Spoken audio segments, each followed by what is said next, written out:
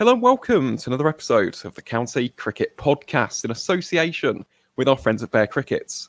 I'm your host, Aaron, aka the Cricket Connoisseur, and first and foremost, joining me on the left of my screen is everybody's favourite up-and-coming cricket journalist, Mr. Kieran McCarthy. So, Kieran, great to welcome you back onto the podcast. Hope you've had a good bank holiday weekend. I mean, I've just got to ask, mate, how's your day been so far? It's been quite the day of cricket, hasn't it?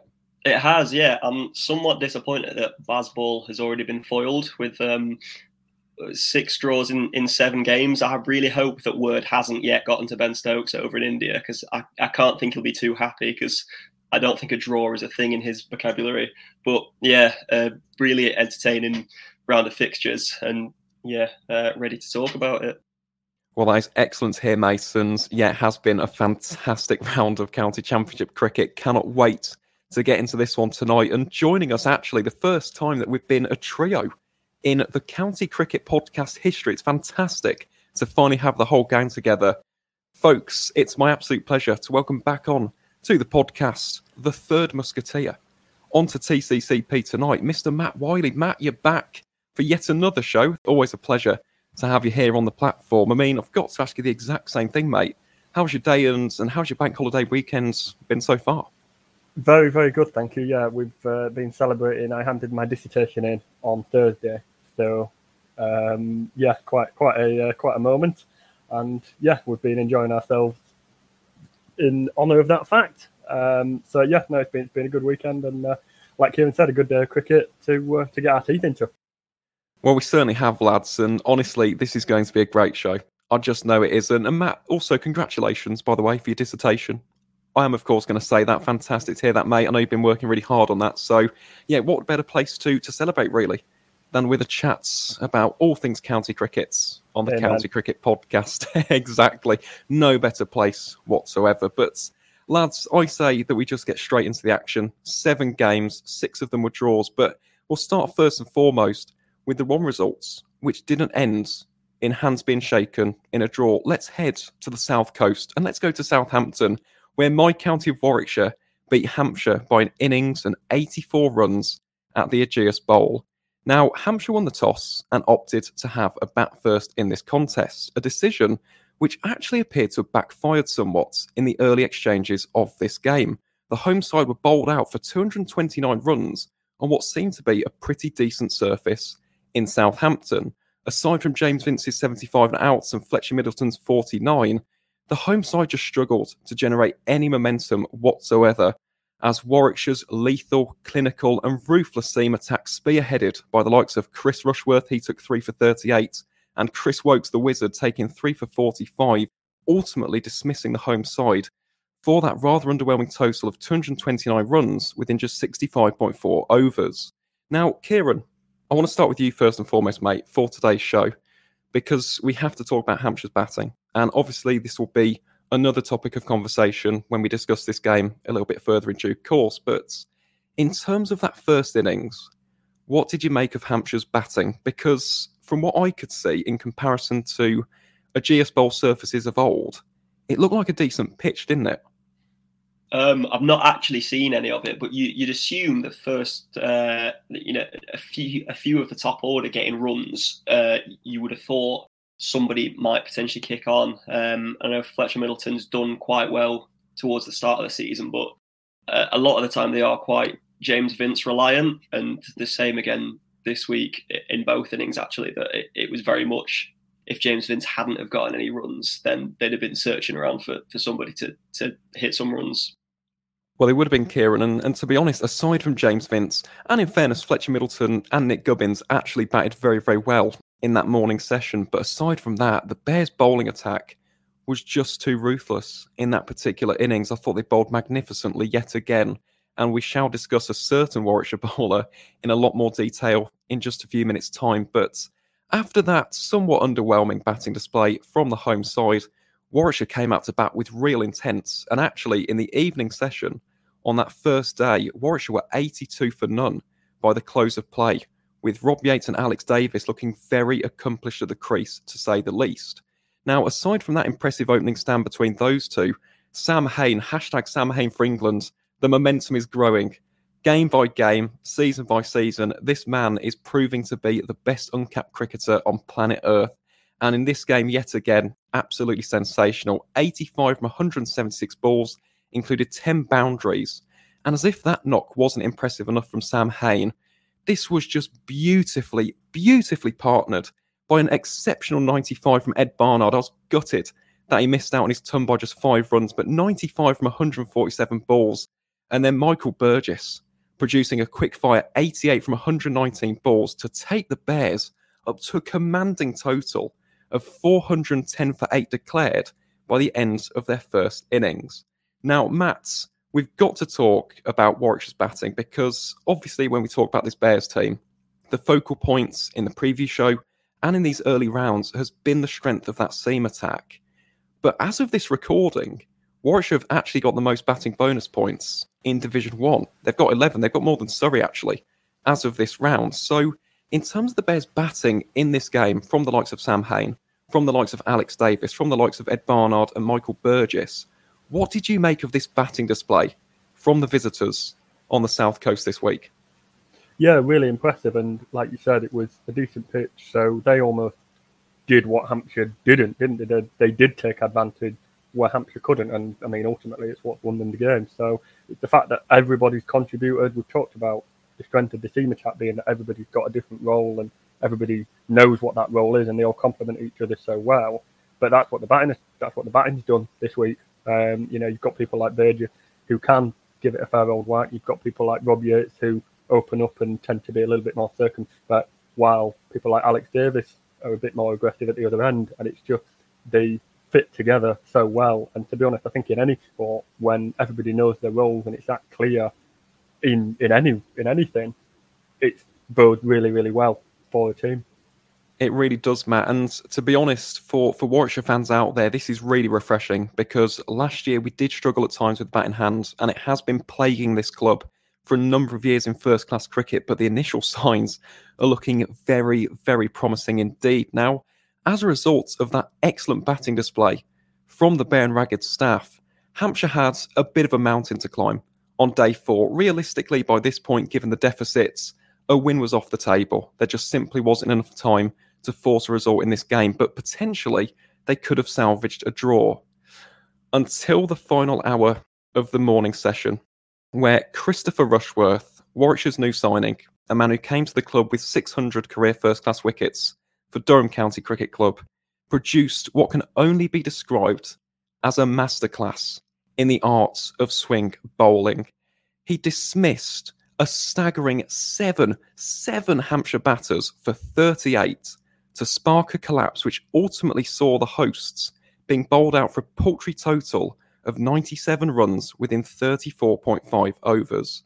Now, Kieran, again, I'll go to you, mate, for this because Rushy is a county cricket legend. He's known up and down the circuits for these incredible performances, and this really is up there as one of his finest individual displays in the county championship. This was an exhibition in outswingers and in-swingers. He had those Hampshire batters looking at sea on the South Coast this week. So in terms of the signing of Chris Rushworth, Kieran, what were your initial impressions? Because a lot of people were, I'd say, a little bit apprehensive, actually, about Rushy being in a Bears shirt, given his age, given the fact that last year he didn't bowl as well as he did in previous seasons. But if you look at his output so far this season, 22 wickets, averaging 15.27. He's been quite the revelation for the Bears, hasn't he? Yeah, you can see why people might have been somewhat apprehensive with the fact that it's sort of going up a level and having not done a whole lot last season. But he sort of brings another element to the seam attack in that obviously you've got Chris Woakes who's quite sharp. Obviously, he's a test cricketer, so he's not going to be slow. Hassan Ali's also similar, whereas Rushworth's you sort of like stick it on a spot, make people get themselves out, move the ball around, and that's difficult in itself for a batting lineup to face when you've got people like Woakes and Ali bowling from the other end to then go from it might not be doing a lot, but it's coming down quite sharp to it's doing quite a lot. So there's like, if you get out of one, like if you get away from getting out, there's a lot more from the other end that it's just as tough no matter who's bowling, and like 7 for whatever it was, I can't remember the exact figures, but taking a 7 for at all just like shows the skill set that he's got. And it's certainly a very, very good skill set, to say the least. And Kieran, I think you make a great point there, actually, about this Warwickshire bowling attack. It's variety. It's variety. It's something which the Bears lacked last season in the absence of Liam Norwell. And the fact that Hassan Ali didn't play this game, the fact that Liam Norwell is unfortunately injured at the moment with, I think it's a back injury, if I'm not mistaken, and yet the Bears have won 2 matches by an innings, so comfortable victories, really does bode well for this team heading into the rest of the summer. So all I'm going to say is well done to those Warwickshire players. I was absolutely astonished by the way in which they dismantled this Hampshire team, because, as I said, this has been an unhappy hunting ground for the Bears in the past. 13 years it's been since the Bears last won in Southampton. It was 2010, the last time prior to this game that Warwickshire had actually won in the Championship at the Ageas Bowl. So that in itself is a massive, massive victory. But in terms of the overall performance, from 1 to 11 to a man, I thought every single one of those Warwickshire players was outstanding this week. So congratulations to the Brown Ragged staff of Warwickshire County Cricket Club. A fantastic way to bounce back after a very, very disappointing display against the Brown Caps of Surrey in Birmingham last week. But Matt, before we move on to our next game, which in itself was an absolute cracker of a game to say the least, we do just have to mention a little bit about Hampshire, because this was an off game for them. Let's face it, they suffered from exactly what happened to Warwickshire last week. They had one bad session, completely killed the game. I think you do have to give a lot of credit to the likes of James Vince and Mohammed Abbas for showing at least a little bit of a riposte, a rear guard on that final day. But aside from that, a very, very disappointing performance. So if we look in the wider context of the County Championship so far this season, Matt, what have you made of Hampshire? Because obviously we look at the same attack and they're very, very strong, but are you still worried about the consistency of that batting lineup per se, and maybe the over-reliance on the likes of a James Vince and a Nick Gubbins? Yeah, a little bit. I mean, I think that we were expecting them to be in a stronger position now than they are. I think, like you said, inconsistency, 4 games, 2 wins, 2 losses, which is just an absolute middle of the road in anyone's book, isn't it? And it's not what they'll want it. It's not what they want it to be. You know, they were being talked up as pre-season title favourites. So that that it is still close. It is still early days. This was just an off day for them. You can put it down to that. I don't think you need to be too concerned. I don't think you need to start ripping everything up and going back to square one. But it's something that, it's something that they'll want to keep an eye on. And obviously, it could become a problem.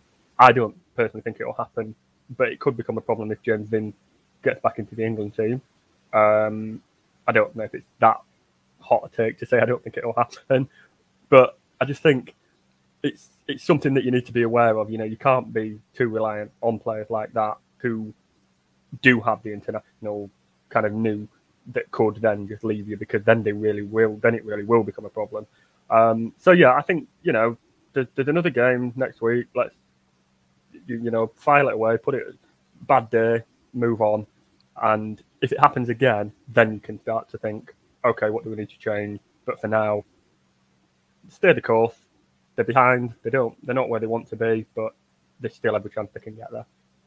Well, I think that's a fair assessment, to be honest, Matt. I mean, obviously on paper, it's a middling start to the season. I wouldn't say it's disappointing, because they're still very much in the mix, but in comparison to the way in which they would have liked to have started, they would have preferred to have been top 2, top 3, definitely. And this is a setback, but at the same time, you do have these games. Warwickshire last week had the exact same thing happen against Surrey, so all Hampshire can do is regroup, regather that focus, and try and force a result against Kent in Canterbury next week. That is literally all they can do. So, unfortunate for Hampshire. And I've got to say that I do give the likes of Abbas and Vince a lot of credit for at least putting up a bit of a fight. It's exactly what Ed Barnard did for the Bears last week. And look what's happened this week. So, again, showing that fight, showing that resilience, it does provide that little morale boost in what was an otherwise bitterly disappointing performance for the Rose and Crown this week. But talking of another Rose, that takes us quite brilliantly onto our next encounter in Division 1 this week,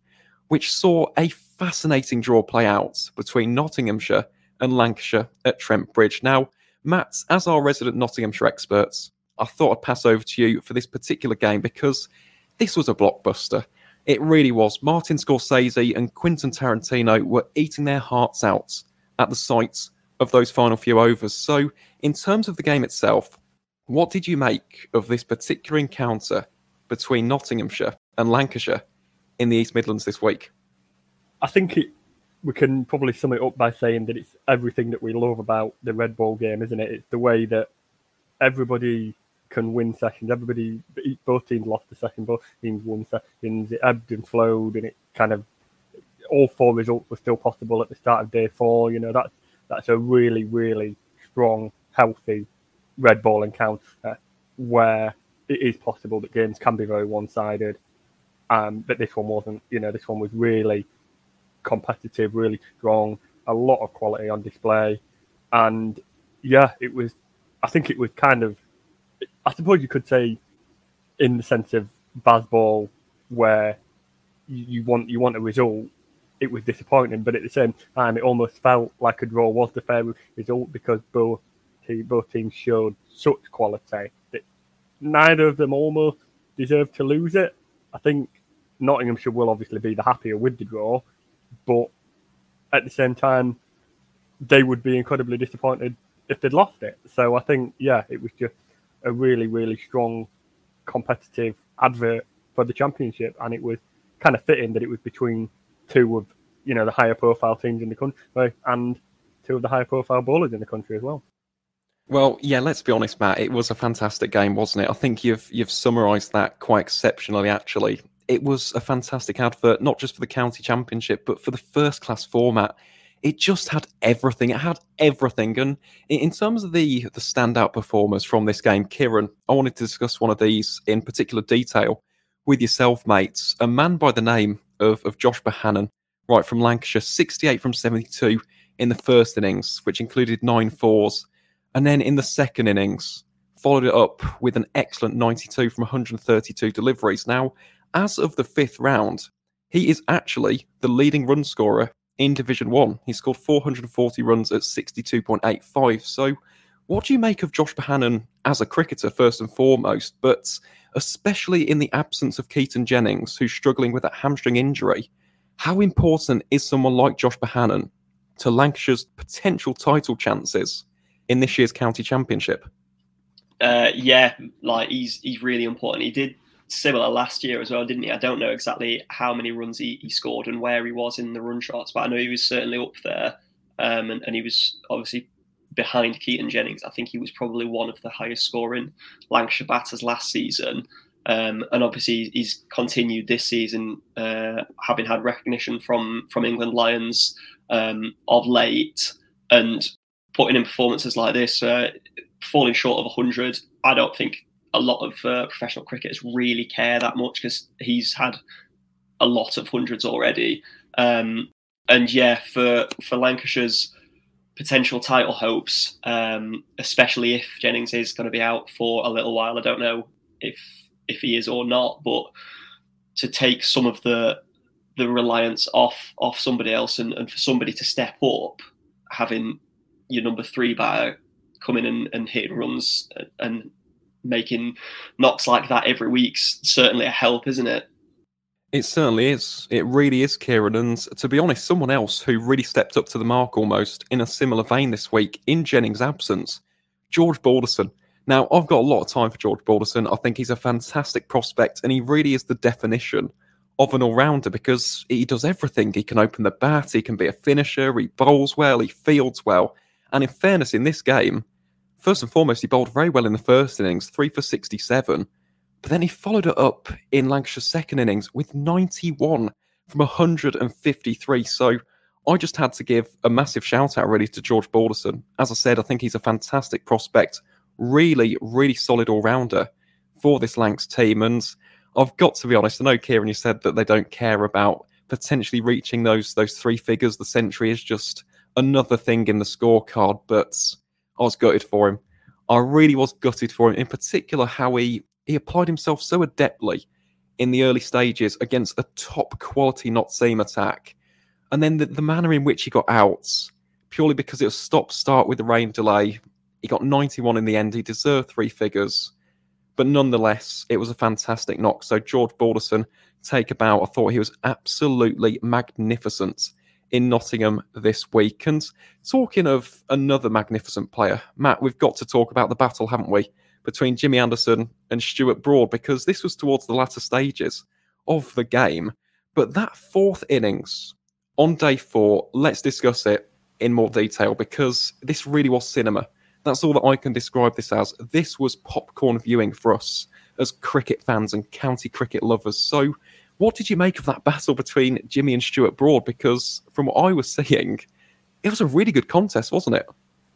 It was, yeah. It was one of those where I think both of them know how good the other one is, and it was really respectful, wasn't it? It was really that both were well aware of what the other could do, and they kind of adjusted the games accordingly, I think, didn't they? Jimmy Anderson, neither of them would ever give anything less for the counties than they do for England, but they were both at absolute full 100% intensity, weren't they, against each other? And it was kind of, it matched the match situation for Stuart Broad to do that properly stoic knock and three not out of the day. But I think it did also probably give him a bit of confidence, because his batting internationally hasn't been great, has it, for a number of years, and until we've tried to sort of reinvent him as this kind of Nighthawk where he just swings at everything. But that's just, that's all part of the Bazball brand, isn't it? That's all part of that. But has he been able to really bat in an effective way? Probably not. So for him to do this at this level against a fella who is international quality and is probably definitely England's best bowler ever, will give him a lot of confidence going into the summer, I think. So yeah, it was really, really good, properly high quality, and it was kind of a miniature of the game itself as a whole, wasn't it? Where there were 2 teams that were really going at each other in a really, really high quality way. Well, they did, Matt. And as I said, it was a quality game of cricket. And aside from that incredible final hour, Ollie Stone obviously being the hero in the end, defending those final. Well, it ultimately turned out to be 5 deliveries, didn't it? With a no ball from Tom Hartley, which was quite hilarious. I love the reaction from all of the players to that. And even the umpire, I think, had a bit of a chuckle. But obviously the plaudits and the headlines will go to the likes of Stuart Broad, to Luke Fletcher, Brett Hutton as well. What stoic knock that was from him. He's having another fantastic season in a Notts shirt, but ultimately in the end, I mean, you would say Notts the happier of the two to salvage this draw, because that's exactly what they did. They salvaged those points. And in terms of someone else, I can't believe that I didn't mention him earlier, but Haseeb Hameed as well, against his former county. We all know how it ended with Lancs, and it was really sad, wasn't it, to see Haseeb almost cast aside into the doldrums of county cricket. He's come back into Notts. He's a reinvigorated and re-energised cricketer. And that 97 in the first innings was Haseeb Hameed at his utmost best. So also thought I'd give a nice mention to a fantastic cricketer in Haseeb Hameed. But Kieran, for you personally, just one final topic of conversation from this game before we talk about Essex versus Surrey. What have you made of Lancashire's start to the season? Because this is something which I've been asked actually by a number of people on Twitter and Instagram, because I tipped them as the title favourites in 2023. I still think they've got a chance, to be honest. It's still very early days. They've not lost a game yet, but they've had 4 draws. And to draw this game, you're 1 wicket away. You're 1 wicket away from 16 extra points. It's a lot of points to gain in this year's county championship. So what have you made of Lancs' start to the season? And just how big of a draw is this really in the wider picture? Yeah, obviously a lot of people assumed that they were going to win the division, and obviously, as you say, it is still early days. There's still a good chance of that happening. I think, though, title-winning sides need to have that sort of killer instinct and be able to, once you get 1 or 2 wickets away from a win and you're bowling at Luke Fletcher and Stuart Broad, surely there's some sort of way of taking a wicket. I know, obviously, they got Fletcher in the end, and it was knocking all 3 over. Like, don't just get your bat in the way of that, man. It wasn't a bad ball, but like just stick your bat down on it. But like surely if a side that's touted to win the title, when you get that close to a win, obviously it's going to hurt, but you have to be trying more to win it. I know there's not much more you can do than have one of the best test bowlers ever bowling however many overs he did and not going for very, very many runs. But I just think if Lancashire are going to win the title in games like that, you need to have that killer instinct and find a way to win. Well, that's spot on, to be honest, Kieran. And it's something which teams like Surrey and Warwickshire have displayed so far this summer. Hampshire as well, in those 2 victories. And for Lancs, they have been unlucky with the weather. We can't just gloss over that. They have been very, very unfortunate with the rain in their games. But I agree, they're lacking that cutting edge, which they had last season, funnily enough, with Hassan Ali. I thought Hassan Ali actually provided that for Lancs, 25 wickets in those 5 matches. So, again, I still back the Red Rose to do well. I really do. That's not just me being stubborn because I don't want my prediction being wrong, but genuinely, I do think they have the makings of a good side. So let's hope that Lancashire can turn things around and maybe even get that first win on the boards in their game next week against Somerset Old Trafford. And for Notts as well, I mean, it is a Pyrrhic victory. Obviously, it's not 16 points on the board. It's not a win per se, but it's a morale victory, isn't it?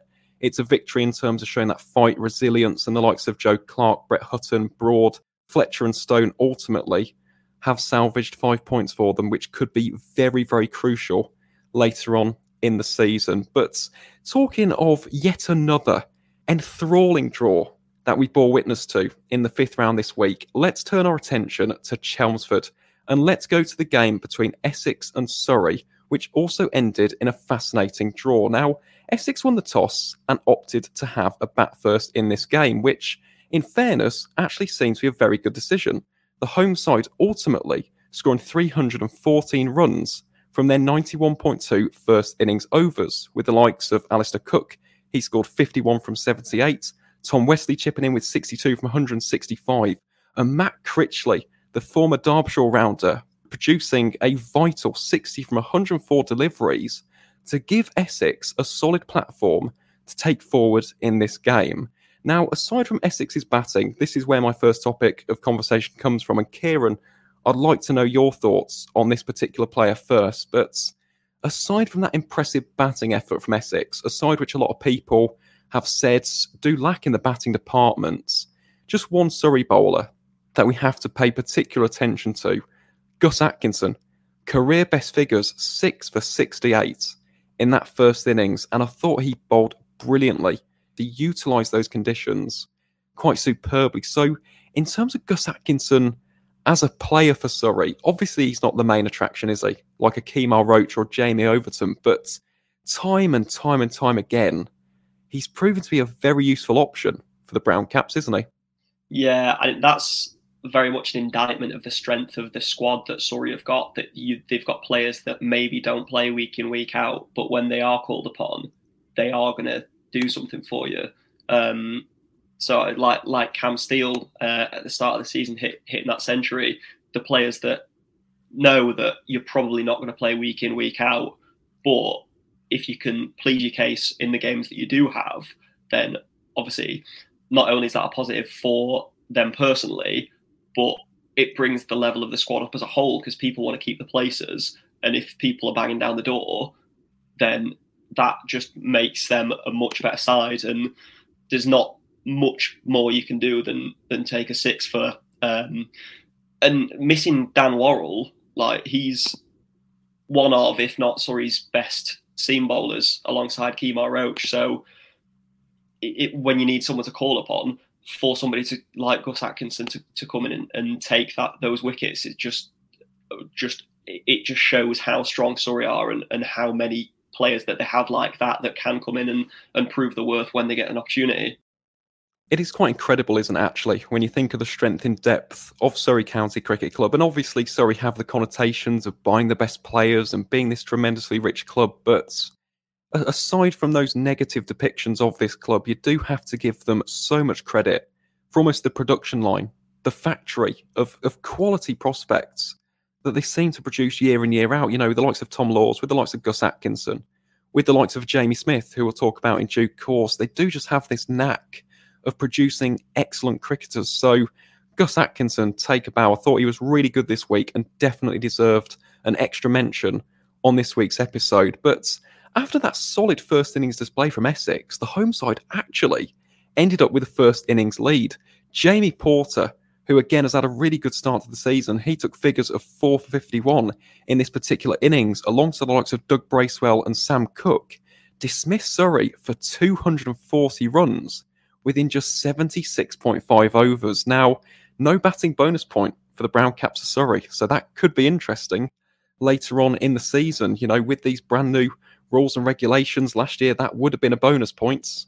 This year it wasn't, and that was down to some excellent bowling from those Essex seam bowlers. But heading into Essex's second innings, again, they had this game in a really good position, and all they needed to do was just kill off this game, produce a massive score, maybe get that declaration in a little bit earlier, and they could have won this game. But unfortunately, they did crumble a bit in the second innings. Aside from Nick Brown's 47, there wasn't really an innings of much substance from the rest of that Essex batting lineup. And Matt, does that worry you a little bit with Essex? Do you think that the concerns about their batting are justified, or what do you make of that conversation about the strength of depth of this Eagles batting lineup?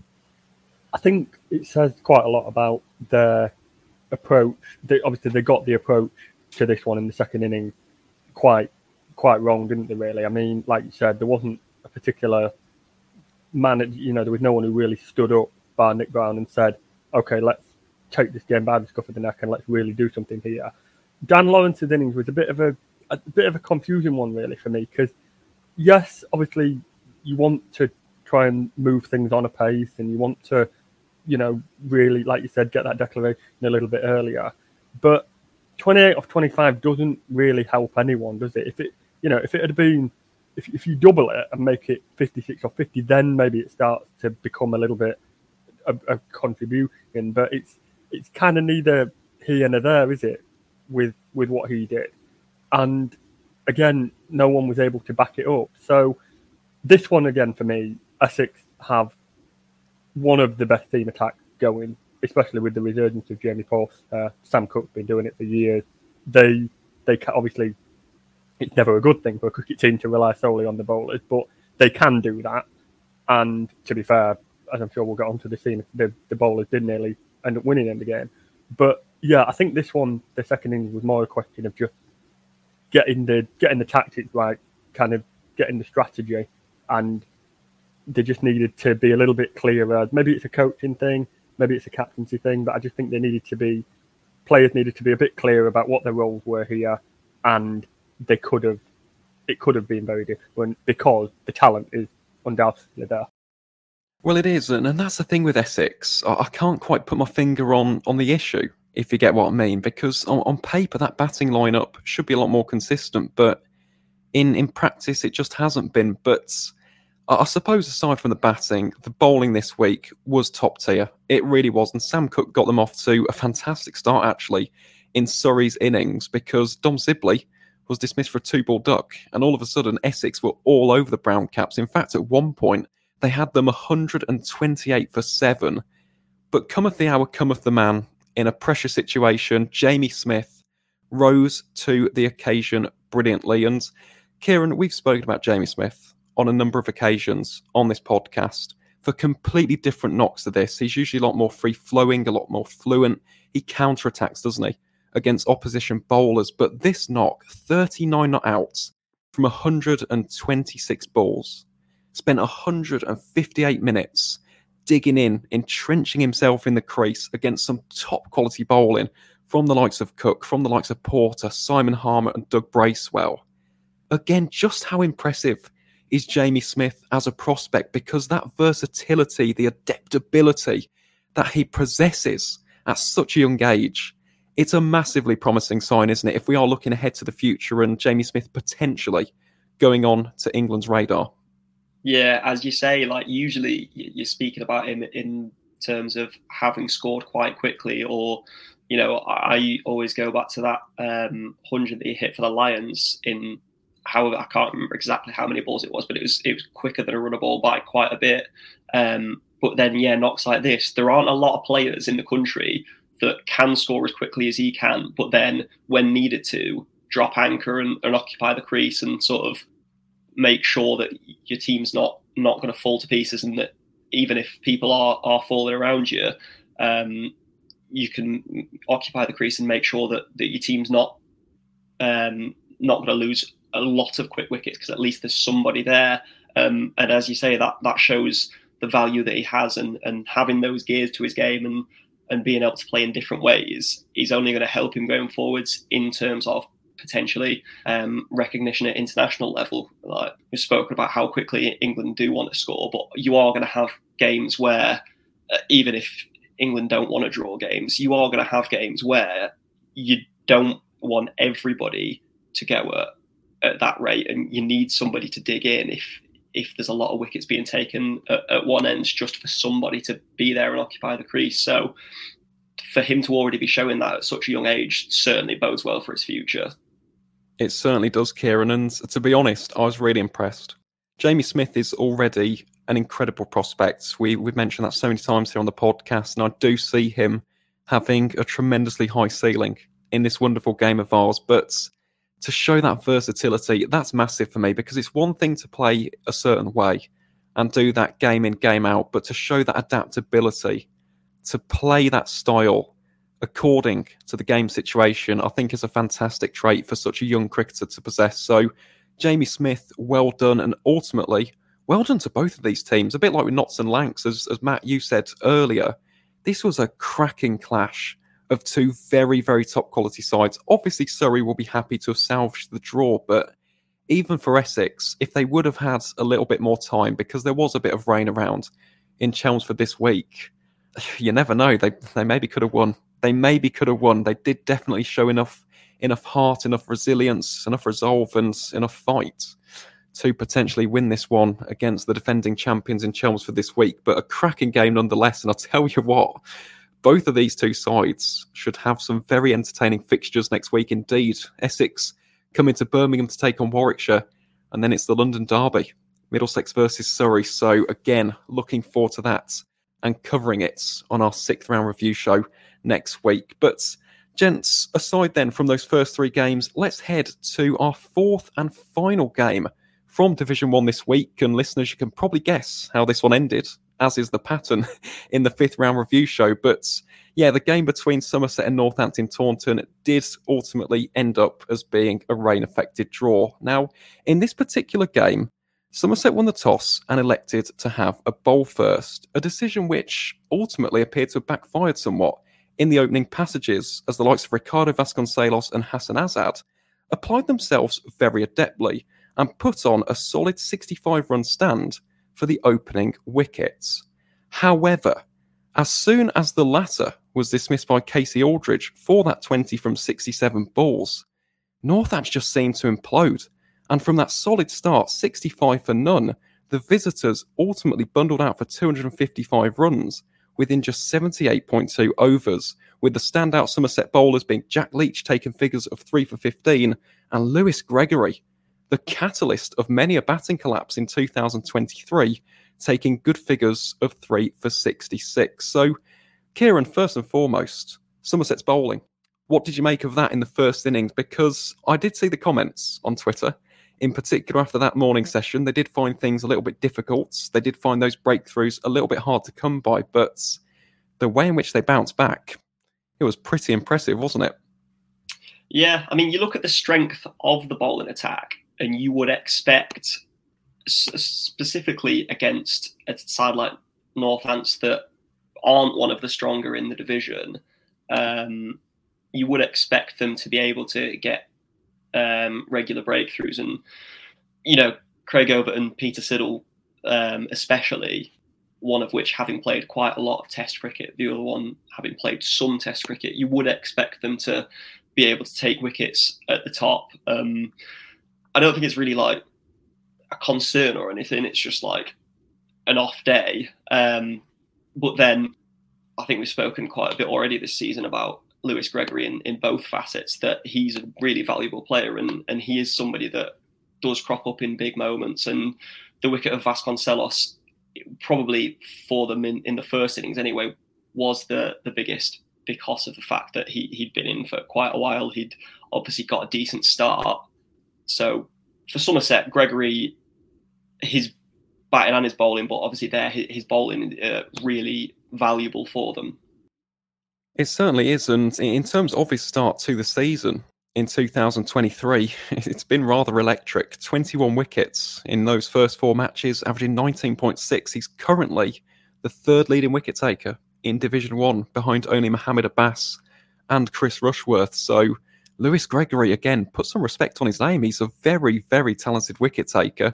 Obviously, we know his skills with the bats, can also field quite well. So, yeah, Lewis Gregory having an excellent start to the summer, to say the very least. But talking of maybe not so excellent starts, Somerset, again, unfortunately, did get off to a rather slow one in their first and ultimately only innings in Taunton this week. They found themselves 25 for 2 within the first 11 overs. But after this sedate starts, proceedings just belong to 2 men. In particular, Matt, I'm going to come to you for this particular point of conversation. James Rew and Tom Kohler-Cadmore, what an outstanding partnership that was for the 5th wicket. 164 runs. Tom Kohler-Cadmore scoring a blistering 130 from 102 deliveries, which included 18 fours, 3 sixes. And then James Rew almost acting as the foil, 89 from 171 deliveries. I thought those two complemented each other's play styles quite exceptionally in the West Country this week. So, Matt, I've got to ask, Tom Kohler-Cadmore and James Rew, how impressed were you with those two in Taunton this week? Yeah, very impressed. It was a little bit bittersweet watching Kohler-Cadmore just gently lofting deliveries into the stand, because you kind of think, he could have been doing that for Yorkshire still, couldn't he? I was really disappointed to lose Kohler-Cadmore. Kieran, I don't know. It'd be interesting to know if we're in agreement on that one, mate. But he's an incredibly talented cricketer, and he's done, a really, really good job. It's vindication of Somerset's kind of transfer business, because obviously they also signed Sean Dixon, and he's had a bit of a stinker of a start to his Somerset career. So for Kohler-Cadmore to really step up, it's a very, very big tick in the box for whoever sort of authorised that signing. And then James Rew, I think we mentioned Surrey's ability to sort of keep producing good young talent. Well, Somerset are one that can do it as well, aren't they? They've got a big catchment area down in the West Country. We've seen people like the Overton brothers recruited from outside Somerset, but they were able to come through their pathway on account of where they come from. And James Rew is definitely the latest in a very long line of really, really talented youngsters. And obviously, when we were talking about Jamie Smith as well, it's very similar. He's got that ability to just apply himself so well at such a young age. I think the best, I know this is a cricket podcast, I'll keep it as cricket as I can, but I think the best comparison I'd want to give would be Jude Bellingham. The way, the maturity that he plays with, despite being so young, is very similar. He's got the confidence and the panache of somebody 10 years older, and James Rew could definitely have a very long and fruitful career in the game if he so chooses. He's definitely got the talent. He definitely does. And again, Matt, I'm not going to disagree with that. I think James Rew, another cricketer with a very, very high ceiling. And Tom Kohler-Cadmore, I think that was an outstanding knock. It really was. And I know Taunton's a small ground, but they were not small sixes. So, again, I thought those two played exceptionally well this week. And talking of another former Yorkshireman, this time someone who was born in the county, not necessarily playing for the county, but let's talk about Northance's second innings. And Kieran, I'll go to you for this one, mate, because we've got to talk about that century from Sam Whiteman. 130 not out. He's currently captaining the side, isn't he, in Luke Proctor's absence? But that was another phenomenal innings, given the circumstances, given the fact that Northants did suffer that bit of a collapse. They were 219 for 7 after just 70 overs. What did you make of Sam Whiteman's performance this week? Because, again, we talk about grit, tenacity, resilience, fight, courage, resolve, valour, all of the above. It really was a high-quality innings from the Western Australia batsman this week, wasn't it? Yeah, I think it was about time.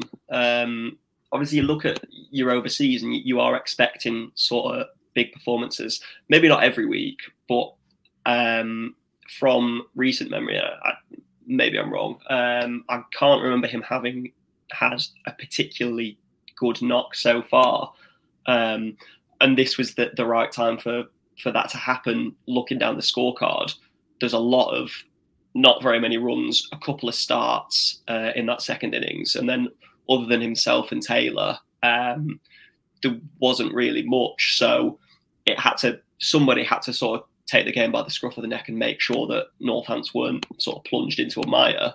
And you want that to be your overseas and to vindicate the decision that you've signed him. So hopefully for him, he will hope that there's more to come. And yeah, it's weird that he's from Yorkshire. I did see that when I saw the report earlier, and I was like, I had no idea about that, but that's very much not relevant. But I just thought it was also quite interesting. So yeah. Well, it is interesting. And again, that is why we love the County Cricket Podcast. You learn a new thing every single episode. Random stats, which, to be honest, unless it's like an episode of The Chase, may never come up. But it's new information nonetheless. And I'll tell you what, Sam Whiteman, to give him a lot of credit, has had a pretty decent start to the summer. 263 runs, an average of 43.83. Yeah, Sam Whiteman's actually proven to be quite a shrewd piece of business from a county which has actually had a knack of this in recent years with the signings of Will Young. I think back to Blessing Muzarabani in 2019. Look how he's progressed now into international cricket for Zimbabwe. So, again, I think for both these teams, yes, Somerset will be disappointed not to have got the victory. But given the circumstances, given the poor weather at times in Taunton, it was very, very stop-start actually in this game. I think, again, you just have to tip your cap to the likes of Tom Kohler-Cadmore, James Rue, Lewis Gregory, and of course the likes of Sam Whiteman and James Sales, because, yeah, it was just a great game of cricket, a fantastic encounter. Shame about the rain, but a great game of cricket nonetheless. And talking then of the overall picture of Division 1, before we get into our conversation of Division 2, let's have a look at the table at the end of the 5th round. So currently at the top of the Division 1 table are Surrey County Cricket Club on 60 points.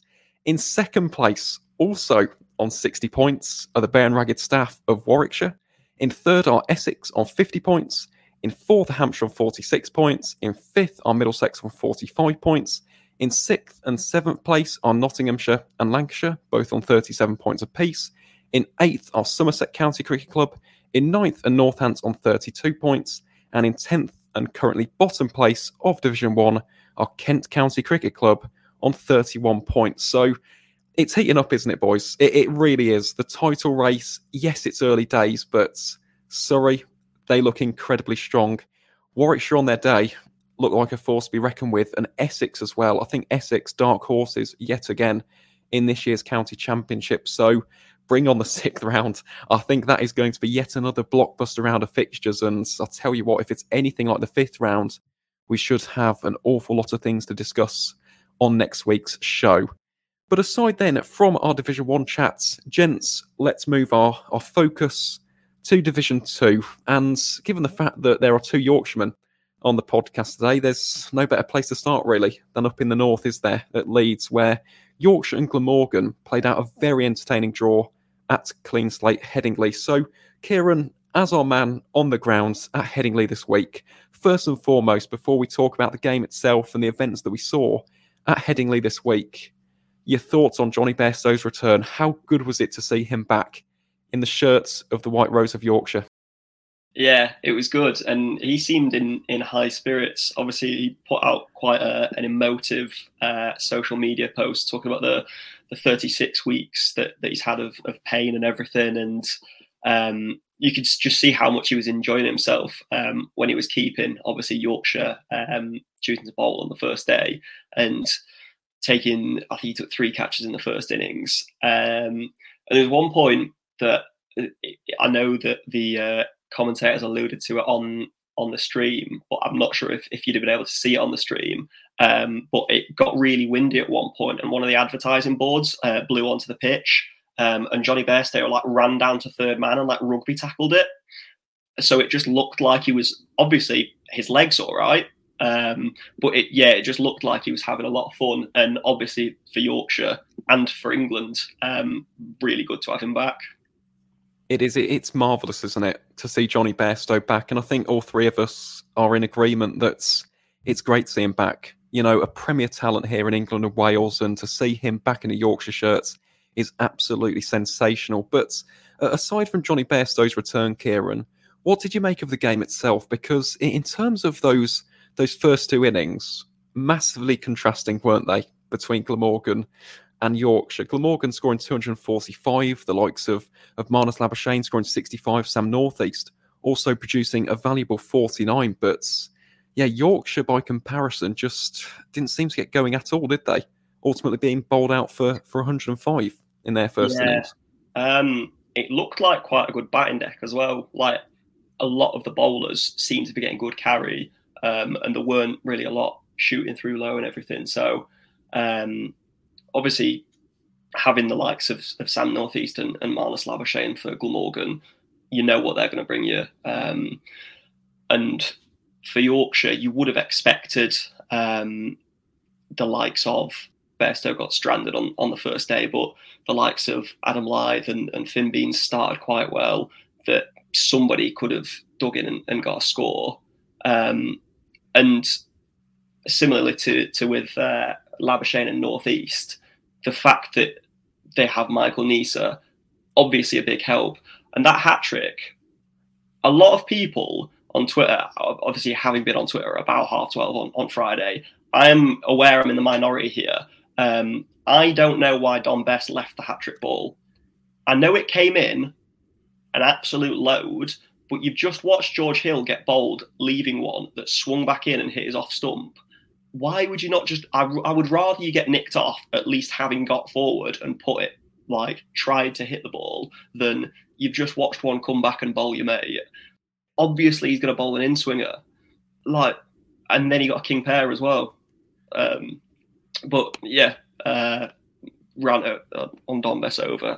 It's just a poor game from him. But yeah, Yorkshire started very poorly with the bat. They certainly did. They really did, Kieran. But you do have to tip your cap to a certain Michael Neser. Career best figures of 7 for 32. And you mentioned the hat-trick, and yes, the leaves were not brilliant. They really weren't. They made for some terrible viewing if you're a Yorkshire fan. But again, as an appreciator of Michael Neser, it was great to watch. It was great, and it's always nice to see a hat-trick in first-class cricket. So yes, Yorkshire could have done things to prevent it from happening, but as an appreciator of first-class cricket and the theatre of the game that we love so much, I quite enjoyed it. And I do think that Michael Neser deserved it because he bowled very, very nicely in that first innings. But aside then from that disappointing first innings effort from Yorkshire, let's talk about Glamorgan's second innings, because this is where the game really began to change drastically, didn't it? And all of a sudden, the momentum was well and truly with the Welsh county. 352 for 4 declared from just 82 overs in the second innings. And Matt, we have to talk about a certain Australian by the name of Marnus Labuschagne. 170 not out from 207 deliveries, 24 fours, even a 6 thrown in there for good measure. He had quite the game up in Leeds this week, didn't he, old Marnus? He definitely did, yeah.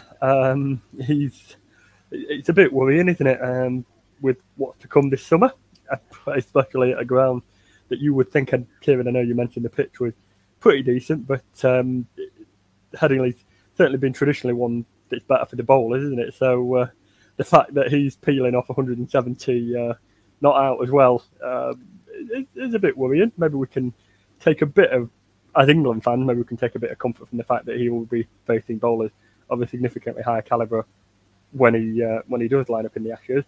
But yeah, it was an exhibition. It was a really good pace. That there was a shot as well quite early on when he just held the pose as well, which is always, he's very, very aesthetic, isn't he? It's he sort of came out of nowhere, really, didn't he, when he first made his Australia debut, and then he's just excelled and kept those same really, really high levels ever since. So yeah, he's definitely going to be a big, big boost for Australia, as he has been for the past number of years. But that fella who was maybe watching at Headingley last time, the one famously with his hands on his head and the grimace on his face, I think if he was watching, then the frown would have been turned upside down. Well, it would have been. And I'm glad you mentioned that, actually. 4 years, goodness me, that has gone by very quickly, hasn't it, lads? 4 years since that last Ashes. The Headingley miracle from Ben Stokes and Jack Leach. 2023, though. Let's hope we don't need a game that's that close. Let's hope that England can win the series convincingly this time around and bring the Ashes urn to its rightful home. And talking actually of a former England player who performed very, very well in this game this week, Kieran, we have to talk about Yorkshire's second innings. And one man in particular, Adam Lyth, the captain, leading from the front in brilliant fashion, in fact. 174 from 220 deliveries, 24 fours, 3 sixes. He really did put Yorkshire in a fantastic position in this game, didn't he? And at one point you're thinking it's going to be a bore draw, right? Yorkshire are going to be sailing home, easy 5 points in the bag. But that wasn't the case, was it? To be honest, heading into that evening session, even though Adam Lyth had put on this masterful 174, George Hill chipped in with 60, then you had Jordan Thompson ultimately saving the match with that gritty 55 not outs. What did you make of Yorkshire's batting in the second innings? Because aside from Lyth and Hill and Thompson towards the latter stages, again, it seemed a little bit inconsistent, didn't it, from the White Rose this week? Yeah, it did. I think they were sort of in between mindsets of, do we go for the I think it was a chase of 490 something. 492. It's a mammoth chase. Yeah. So I think to start with, obviously Adam Lyth had gone out there with the mindset that we're going to chase this, hence why he hit so many runs. And I think if you told him that you were chasing 400 every week, he would probably produce knocks like that every week. I think he's one of them people that if he is batting for a specific purpose, he is a lot more driven and his mind is on that. Whereas like he gets starts sometimes and then doesn't kick on. I'm not sure. Obviously, the promotion to number 3 for Bairstow didn't work out. Hill was promoted he's been generally like 6 or 7 this season. And I think that's probably where he's going to be for the majority of the season, having been in the top order a lot last season, with the emergence of Finlay Bean, the signing of Shan Masood, who's obviously yet to come. George Hill will be in the middle. So the fact that he got a promotion to 4 and got runs was a positive. Milan, both innings, I think, sort of got stuck on the crease, and LBW both innings. The first one obviously was the first of Neese's hat-trick. You can sort of excuse that because he was obviously bowling very well. I've not been particularly impressed with South Shakil as yet. As somebody who averages 70 odd in Test cricket, he looked in the first innings, he played a couple of really nice cover drives and he looked quite good. And obviously he got a start in the second innings. And I think when him and Thompson were in, it was sort of getting to the stage of, I don't know if we're still chasing this because a few wickets had been lost. And then obviously once he got out, I think it was very much drop bat, even though Thompson got to his 50 almost to run a ball. But yeah, I think it was just a point when there was a few wickets down, Yorkshire thought, I don't think this is particularly chaseable, even though I think they got within about 80. But there's certainly some positives out of it. Runs from Thompson, from Hill, from Lyth. But then you're expecting Milan probably should be getting runs. You're expecting Shakil probably should be getting runs. And it's, if they had done, maybe Yorkshire would have had a bit more of a go at chasing the total. Well, it certainly would have been a mammoth chase, wouldn't it? Let's face it, 492 runs to chase down in, 96 overs. But again, another gripping game of cricket. Obviously, Yorkshire did make it a little bit interesting towards the end by losing those wickets to the likes of Tim van der Hoogten and James Harris, who I must say bowled very well, actually, towards the last stages of the day's play on day 4. But Ultimately, in the end, Jordan Thompson providing the heroics, standing tall, providing a stoic rearguard for the home side to ultimately secure those 5 valuable draw points. So, yet another captivating game of cricket. It has been a pattern in the 5th round. Unfortunately, no result for either team in terms of a win or a loss, but yeah, just another fantastic draw, to say the very least. And I must say, Glamorgan in particular looked a lot better this week. I think they are very close, actually, to producing those complete performances and challenging and being back in the promotion mix. I thought they looked a lot more clinical up in Leeds this week. And talking of a team which have also looked very, very clinical this week, let's head to New Road and let's talk about the game between Worcestershire and Sussex, a game which actually I was at day one for this, and I've got to say I absolutely loved it. I loved it. I'm used to being at Edgbaston and going up and down the country watching the Bears in action, but watching Worcestershire versus Sussex this week was phenomenal. It really was. Good crowd in there, good atmosphere, good weather as well, which is always a nice bonus. And obviously with the cathedral in the background, New Road really is a phenomenal place to watch a game of county championship cricket. And aside from the surroundings, the actual cricket on display as well was scintillating. It was fantastic to watch. So to give some background context to this game, Sussex won the toss and opted to have a bowl first in this game. And in the early exchanges, this appeared to have paid off brilliantly. In fact, at one point, Worcestershire were struggling on all sorts on a woeful score of 44 for 5 within just 12 overs of the first innings. But after this really, really sedate start, the likes of Adam Hose, he scored his first 50 in a Worcestershire shirt with his 59 from 88 balls. And then the likes of Matthew Waite and Joe Leach chipping in with 59 and 53 respectively, ultimately took the pairs up to a more than respectable first innings total of 264 all out by the end of their 55 overs.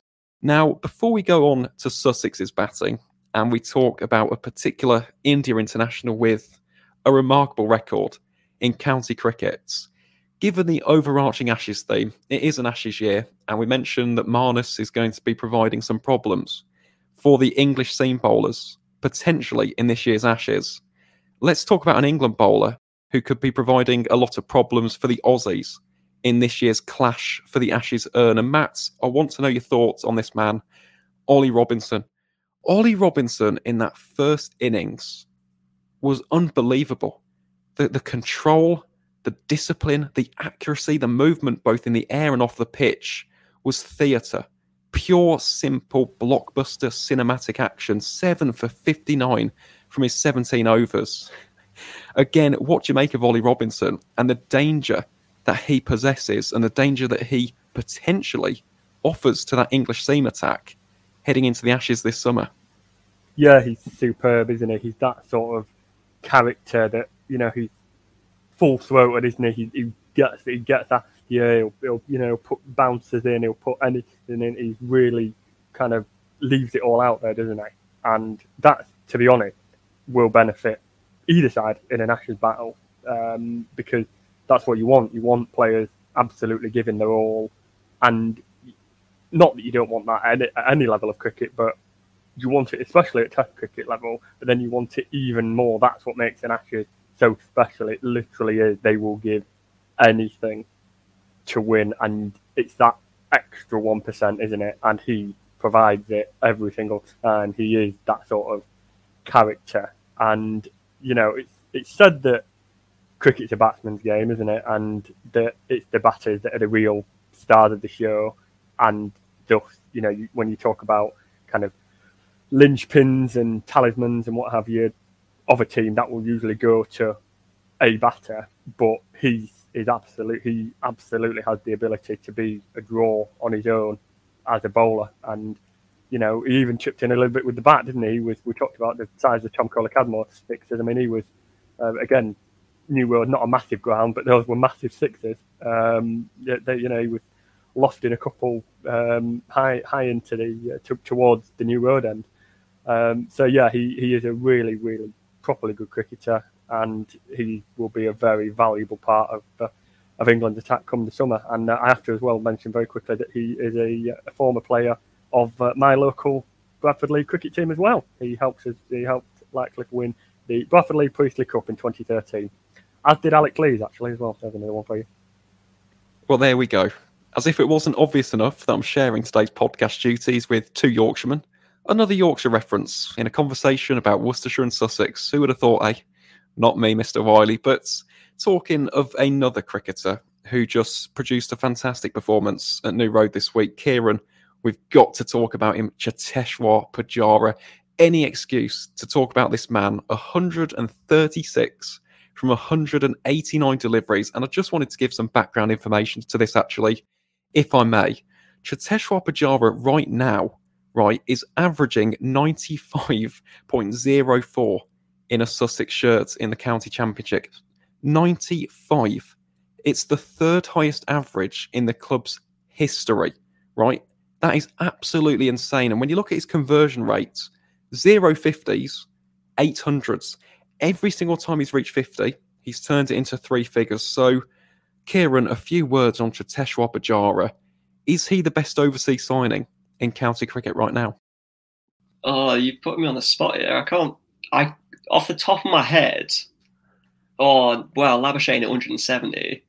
And Nisa took a hat-trick. So, I mean, they've all had good weeks, but I mean, yeah, you mentioned his conversion rate. That's something that I was going to mention as well. The fact that he's yet to be dismissed between 50 and 100 is quite silly when you consider the fact that he's literally got 800s. And to be playing alongside Steve Smith, I know it's his first game and he's not played in England in red ball anyway since the last Ashes.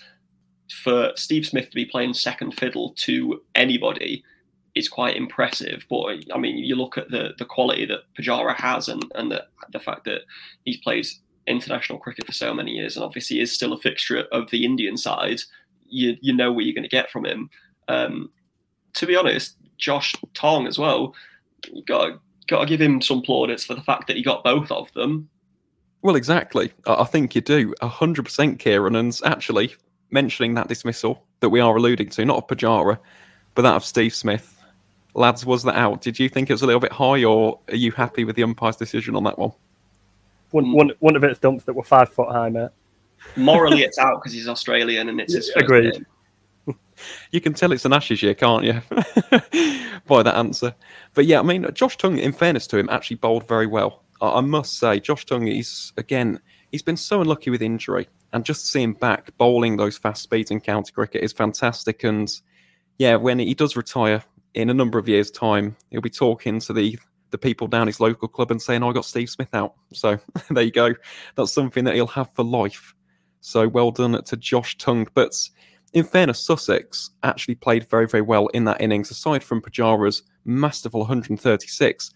Good to see Finn Hudson-Prentice score a 50 as well.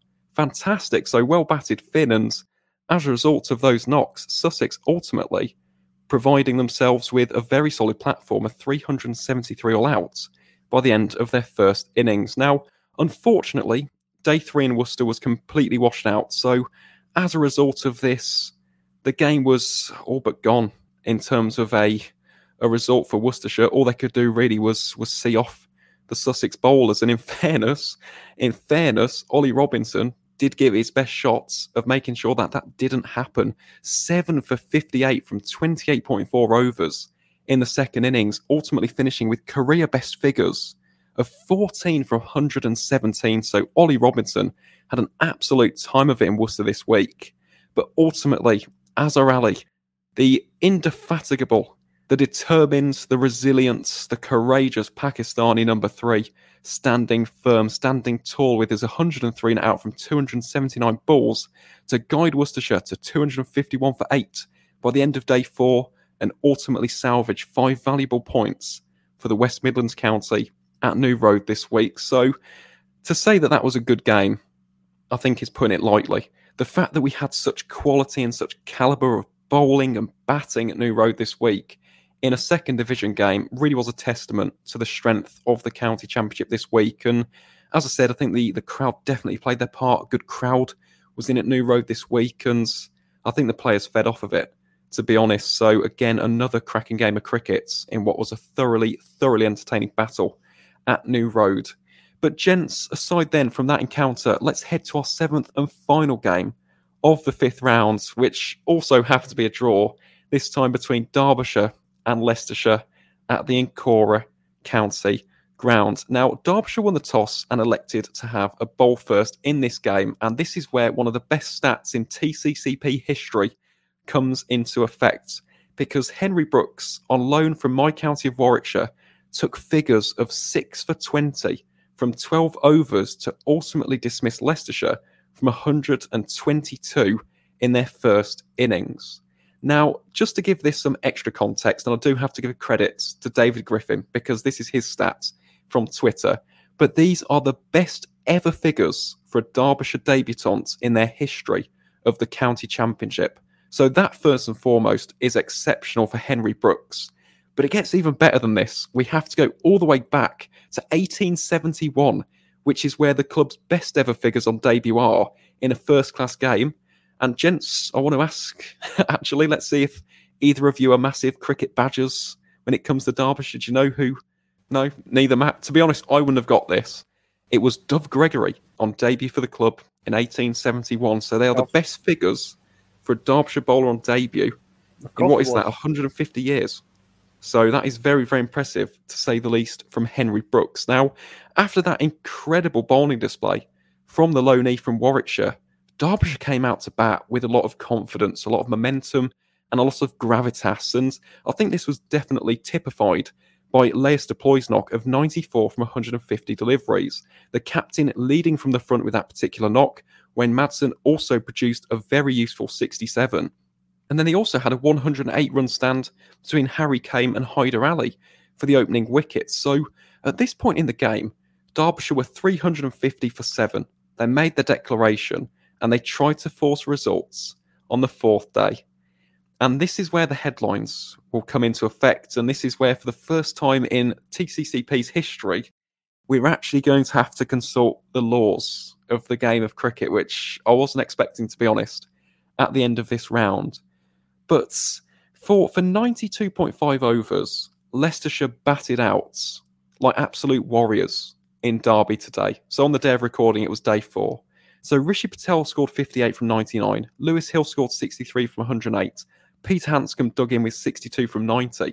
And Chris Wright, the hashtag bowling all-rounder, Chris Wright season, scoring 49 not out from 112 balls to take Leicestershire to 281 all out by the end of their first innings.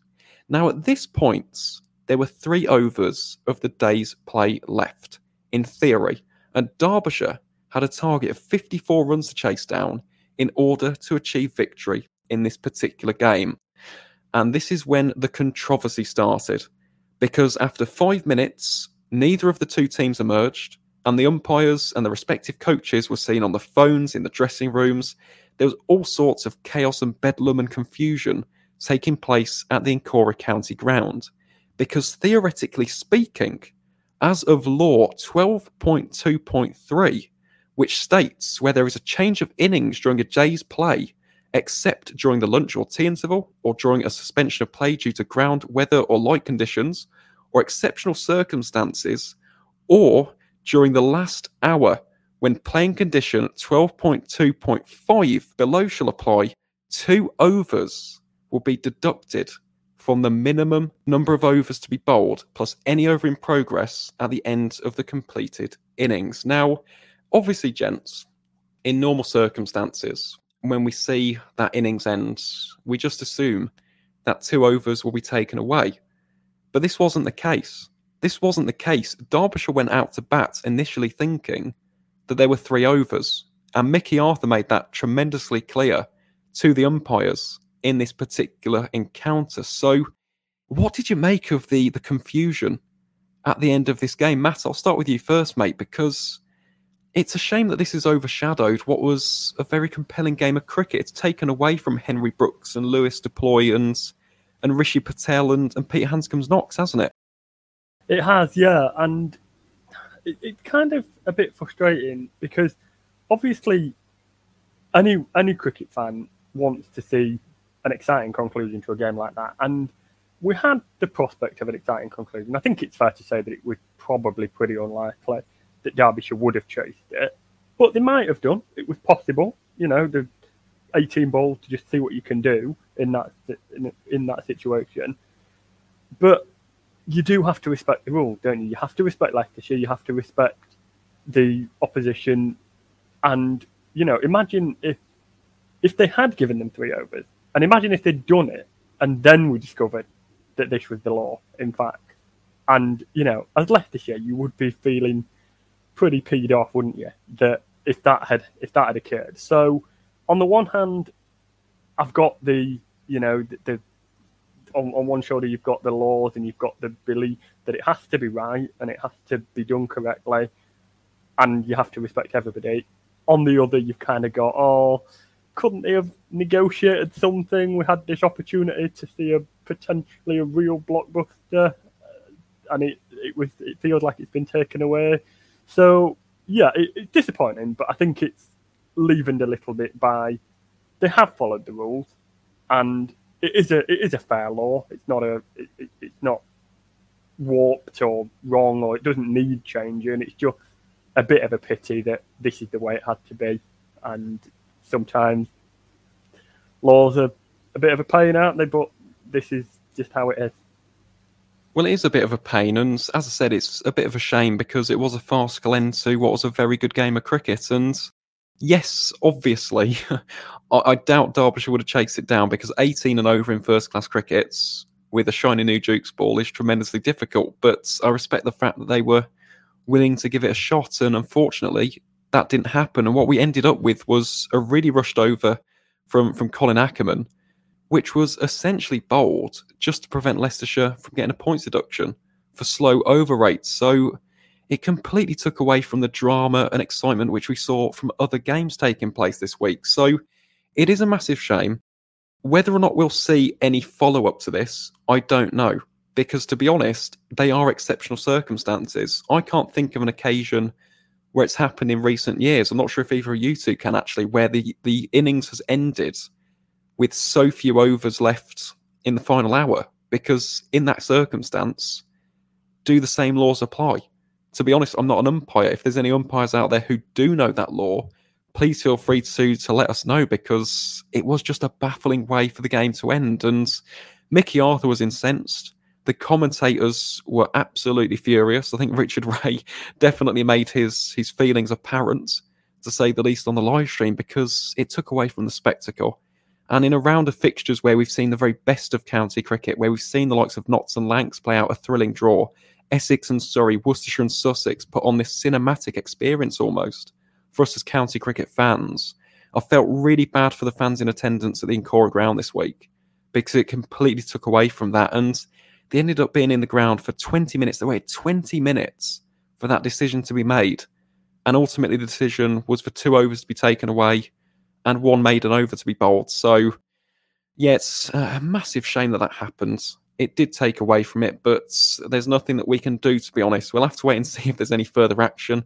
I think Mickey Arthur might be making some phone calls tonight to the ECB and the umpiring panel. We'll have to wait and see if anything does come to fruition. But yeah, ultimately, regardless of what happens in those final few minutes, the end result was a draw. And talking then of the wider picture of Division 2, let's have a look at the table at the end of the 5th round then. So at the top of the Division 2 table, on 63 points, are Durham County Cricket Club. In second and third place are Sussex and Leicestershire, both on 52 points apiece. In fourth place are Worcestershire on 44 points. In fifth place are Glamorgan on 39 points. In sixth and seventh are Yorkshire and Derbyshire on 29 and 28 points respectively. And in eighth and bottom place of Division 2 after 4 games are Gloucestershire County Cricket Club on 27 points. So, again, a bit like Division 1, a thrilling round of games. Really enjoyable, and that promotion race is heating up because Worcestershire aren't out of it. I think the likes of Glamorgan, they have definitely turned a corner. I think they'll become a lot stronger as the summer continues. And don't discount Leicestershire. Leicestershire still very much in the mix after a very solid opening 4 games. So Division 2 has the makings of a very, very captivating competition, to say the very least. And talking of one final competition, which you do, of course, have to mention before we end the podcast, we do, of course, have to look at the cricket draft. So at the top of the TCCP leaderboard is financially benefiting from the Vitality Dog, Xavier Vote Hill's team. That's a very interesting team name, Xavier. But currently at the top of the table on 8,430 points. In second place are Bob's Boundary Bashers on 8,418 points. And in third are the Shower Gladiators by John Welch on 8,376 points. So if you want to get involved in that fancy cricket tournament, please feel free to do so by clicking on the link in the description below. Completely free to join. All of us are involved. I'm currently 62nd. Oh, 66th, actually. I'm wrong. I'm 66th. I'm even worse than I thought I was. Sam Hain for England CC, not even in the top 50 of our own league. So if you think you can beat us, please feel free to do so by clicking on the link below and joining our Cricket Draft Fantasy League. But that is essentially it from us three here at the County Cricket Podcast for today's episode. To each and every single one of you wonderful listeners out there, thank you very much for tuning in. And as always, guys, we'll see you on the next one.